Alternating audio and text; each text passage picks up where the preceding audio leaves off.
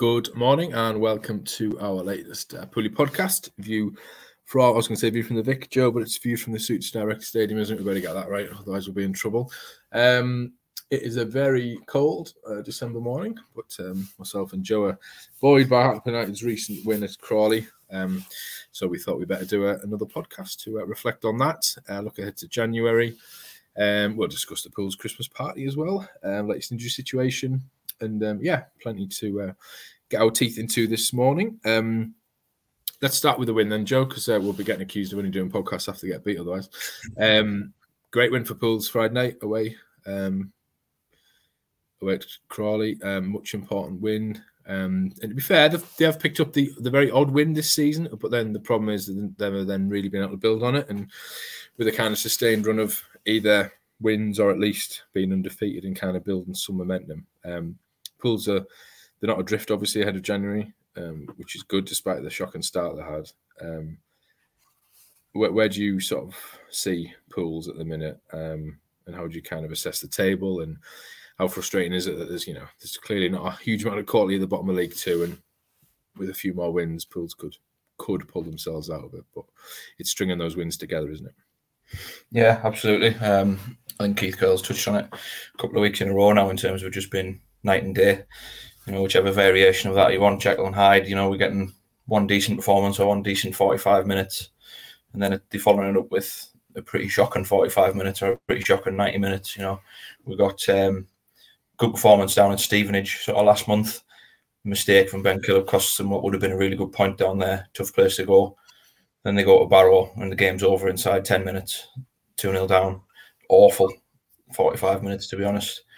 Then they play Harrogate in the FA Cup, probably the performance of the season. And you're thinking, right, this is a turning point looking at the fixtures ahead.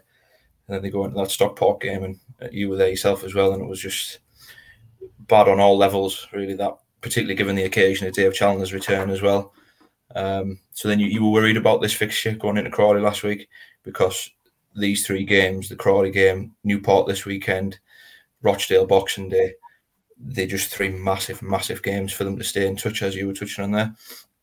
But they were excellent, to be honest. I think you can probably revoke the Harrogate game being the performance of the season and move into this one, given the pressure that was on this game. They haven't won away from home since March last season.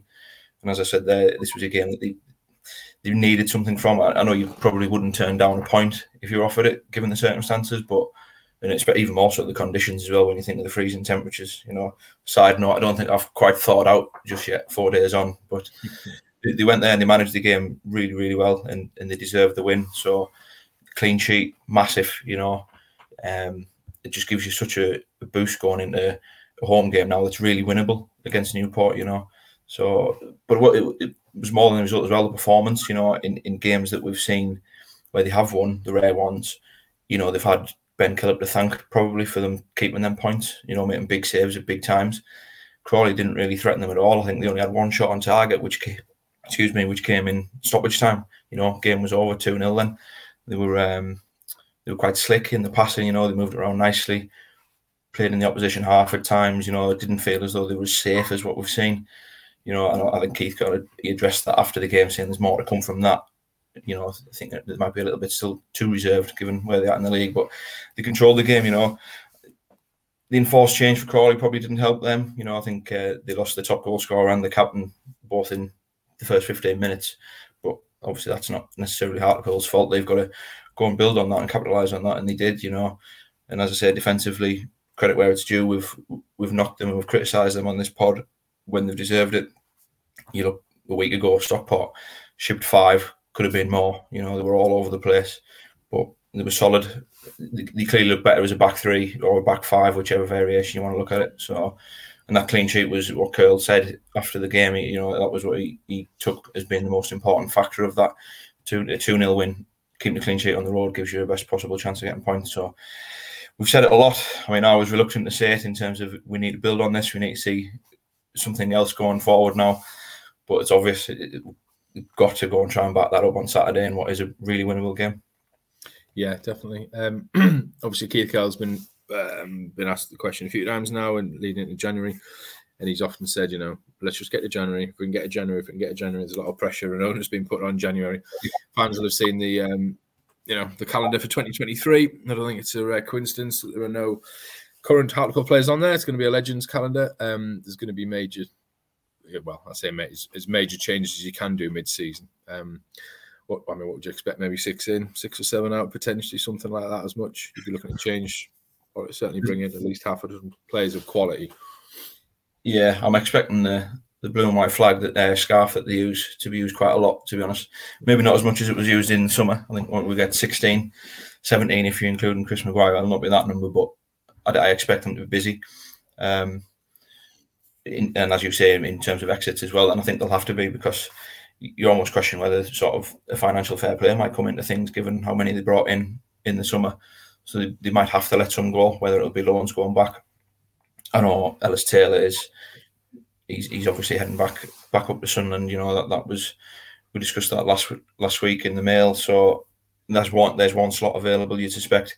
You look at some of the other loans, maybe Jack Hamilton.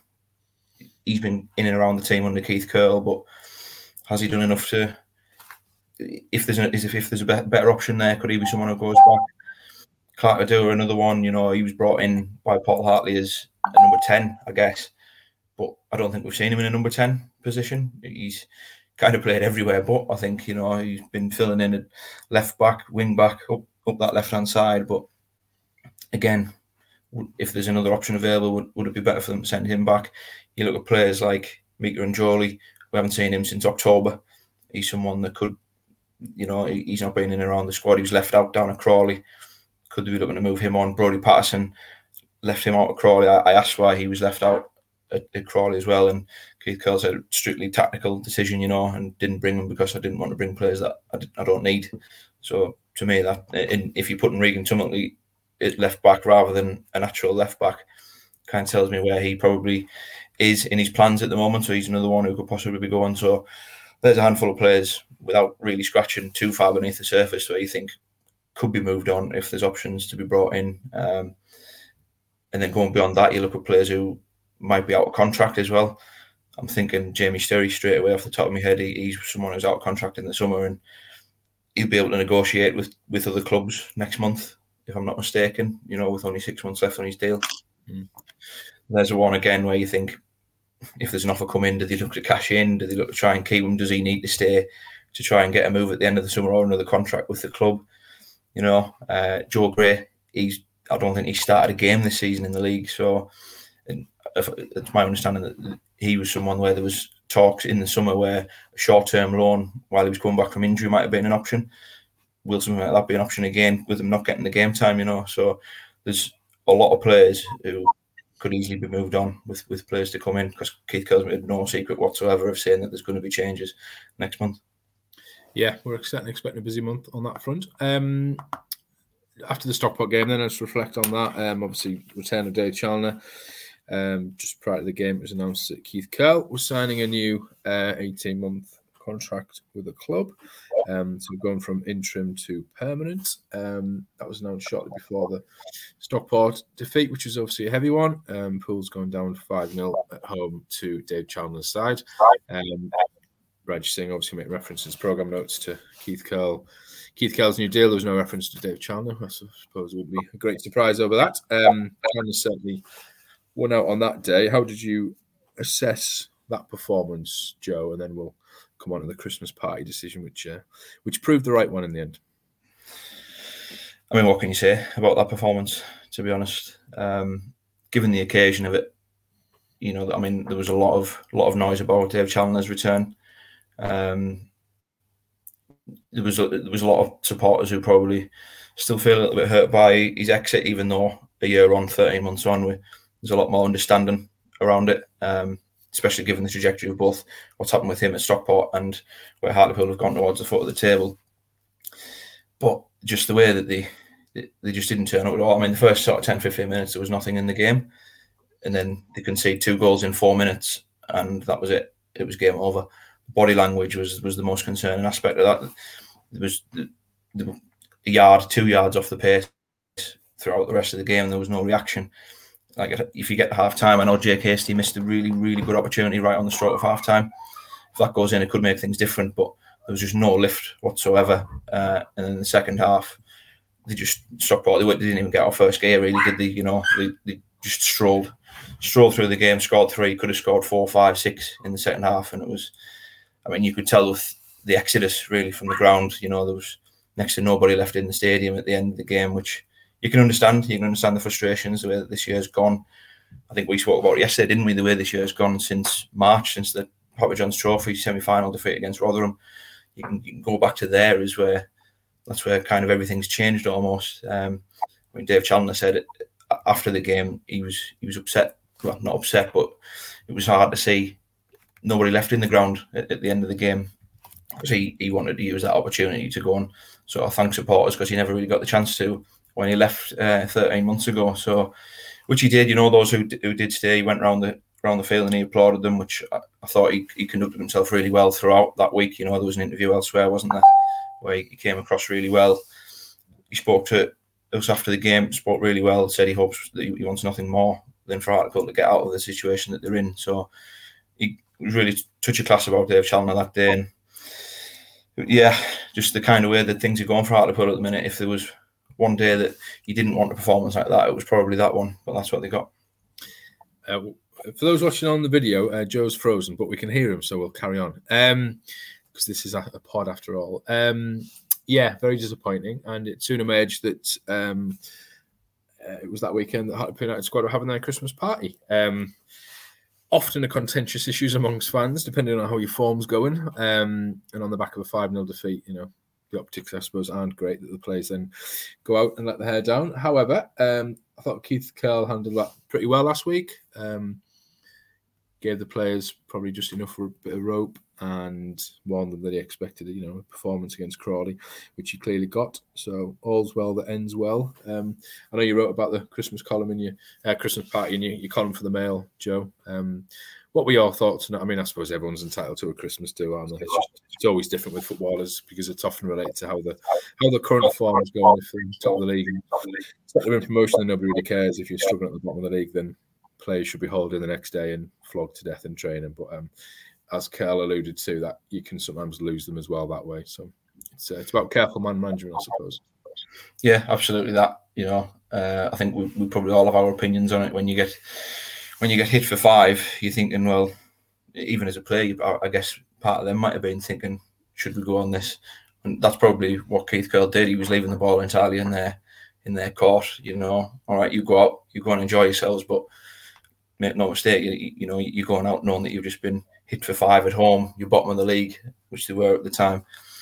It's not really a cause for celebration, is it? But as I touched on in that column as well, that it's not like the players are going out and they're not wanting to get beat 5-0. They are trying. They want to get out of the situation, and they're kind of encapsulated in this situation as well. They're going and training every day. They know they're bottom of the league. They know haven't been playing well. It's kind of their only escape sometimes as well to get away from things like that. So in the end, I thought it was good man management for him. I think he even said the old him would have brought them in. He'd have had them in double sessions sort of thing, and you ruined my weekend, so I'm going to ruin yours. But football's kind of moved on a little bit, hasn't it? Managers these days have got to be quite careful how they deal with their players, and obviously with the social media aspect as well. Got plenty of criticism online for suggestions that they were going out, and he addressed it well, and that was one of the things that he was keen to bring up after the win on Friday. He said, I'll let them go out and do it, almost on the presumption that you get a performance on Friday night, and they certainly did. So it just goes back to what we said almost at the top of the pod. You've just got to hope that it brings something else going into Saturday and then going into Boxing Day, because these are 2 games. But I mean, I say 2 games. You can look into January as well. I think they play Colchester and Gillingham, and then Rochdale again, and Harrogate in January. So these next sort of 6 weeks in terms of transfers and fixtures, they're probably going to decide the season. Definitely. So like you say, I mean, getting the mentality right. If you're going to lose them if he stops that and brings them in, double sessions, works them hard, doesn't give them that sort of that free time away from it all. Do they go to Crawley and win? Is the mindset how it probably is now going into Saturday? It's open for debate. Indeed. Just to go back on the decision then to give Keith Curle an 18-month contract, 2 schools of thought, I suppose. One, gives the club a bit of stability. It's not great having an interim manager because that will seep into the dressing room and the players' mindset potentially. Oh, well, he's only interim, he might not be here next week. And the flip side is when you're heading into January as well, the window, you're trying to sign players for however long. They want to know who the manager's going to be. So it's not great, again, if you've got an interim manager and they're not really sure how long he's going to be there for. So it gives a bit of security, obviously, to Curl. Certainly a bit of security to the club. Some fans would argue, why is it an 18-month deal? Why not just permanent until the end of the season? Because if Pools were to get relegated, then there would be, widespread analysis of what's gone wrong. Would Curl be the right man to lead them back in the nation, back from non-league again? All those kind of questions. Were you surprised that it was an 18-month deal, or do you think that's the right call from Radson and the club? A little bit, like you say, with the interim. I mean, once he was announced as interim, I was expecting that to be until the end of the season. I thought the timing of it was, whether I agree with the decision of him being permanent or not, which I think I do. The timing of being made permanent was one certainly to raise debate as well, particularly just when it was announced sort of hours before the previous manager returning. But yeah, in terms of what you're touching on there, yes, it brings that stability. It both sides, because the club. I mean, Keith Curl could easily have turned around at any point over the last couple of weeks and said that this is not working for me. Shake hands. It's a bigger job than I thought it was going to be. So yeah, because it's not his squad, is it? He's just been dealt a hand, and as much as he gets criticism from some quarters, potentially when they lose, like against Stockport County, he's not actually signed any of these players bar the odd loan players. Absolutely. I mean, Keith Curl's he's not absolved of any sort of blame here. Yes, he hasn't brought any. I mean, he brought two players in Theo Robinson, who was no longer here after 6 weeks, and Chris Missalou. So it's open for debate from that. But some of these substitutions, open for debate. Team selections. I mean, again, we look Friday night. He's playing Regan Tumlety at left back rather than left back.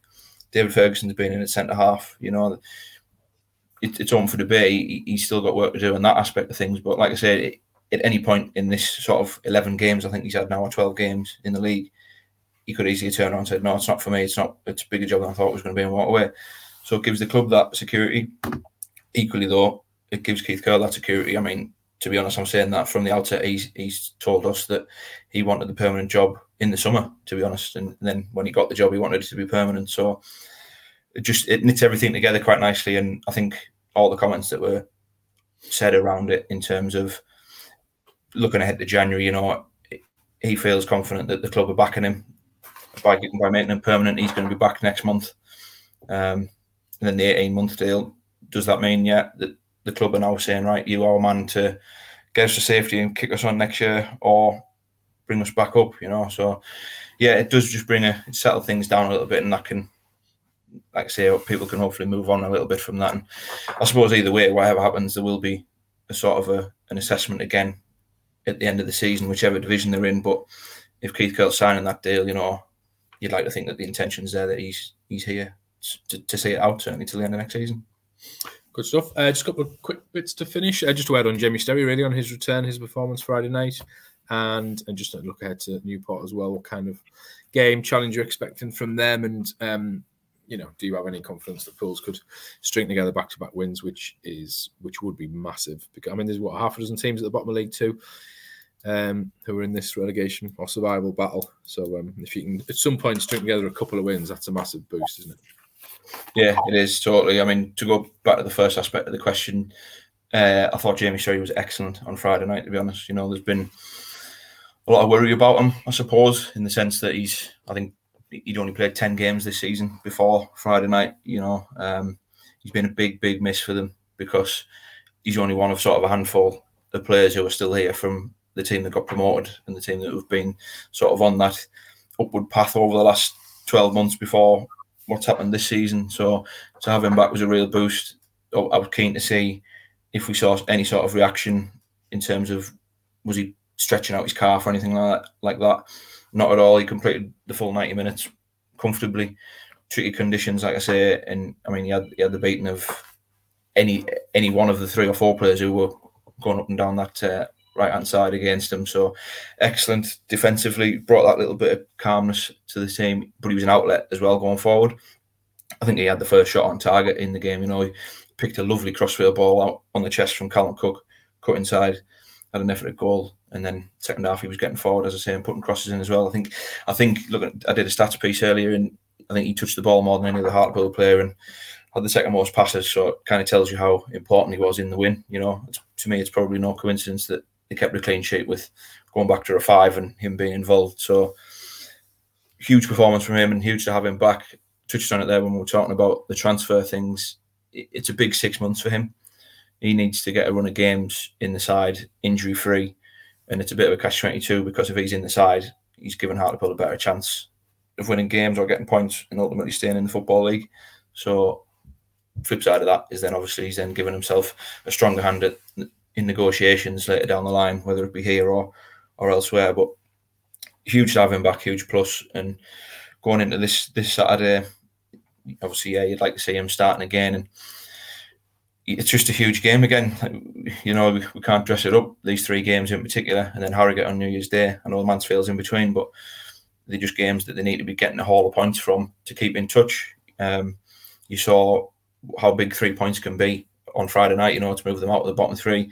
It's brought them to within 6 of Crawley, 7 of Newport. You know, if they can go and beat Newport on Saturday, brings them right back into it, you know, and that's stretching up to sort of 18th, 19th in the table. So it won't take much. That's what we're kind of realising here, despite how poor they've been with only winning sort of 3 games this season. It's not going to take much to keep them in touch. And we've said it all along on the pod this season. It's probably easier to stay in this division than it is to get out of the one below. So it's imperative by any way to just stay up this season. And these next sort of 6 weeks of the games that they've got coming up are absolutely going to be crucial to that. Newport Saturday, yeah, very, very winnable. Although I imagine Omar Bogle, another former player heading back, might have something to say about that. Indeed. Thanks, Joe. Appreciate your time. Joe's now a few days off now before I flog him in December over the festive period. And yeah, obviously keep track on the Hartlepool Mail website for all the latest team and injury news and analysis from Joe, his latest column, etc. ahead of the weekend. And do please pick up a copy of the Mail, which is out every Thursday in all good shops. And we'll be back at some point over the festive period with another Pooley podcast. Until then, thanks for listening.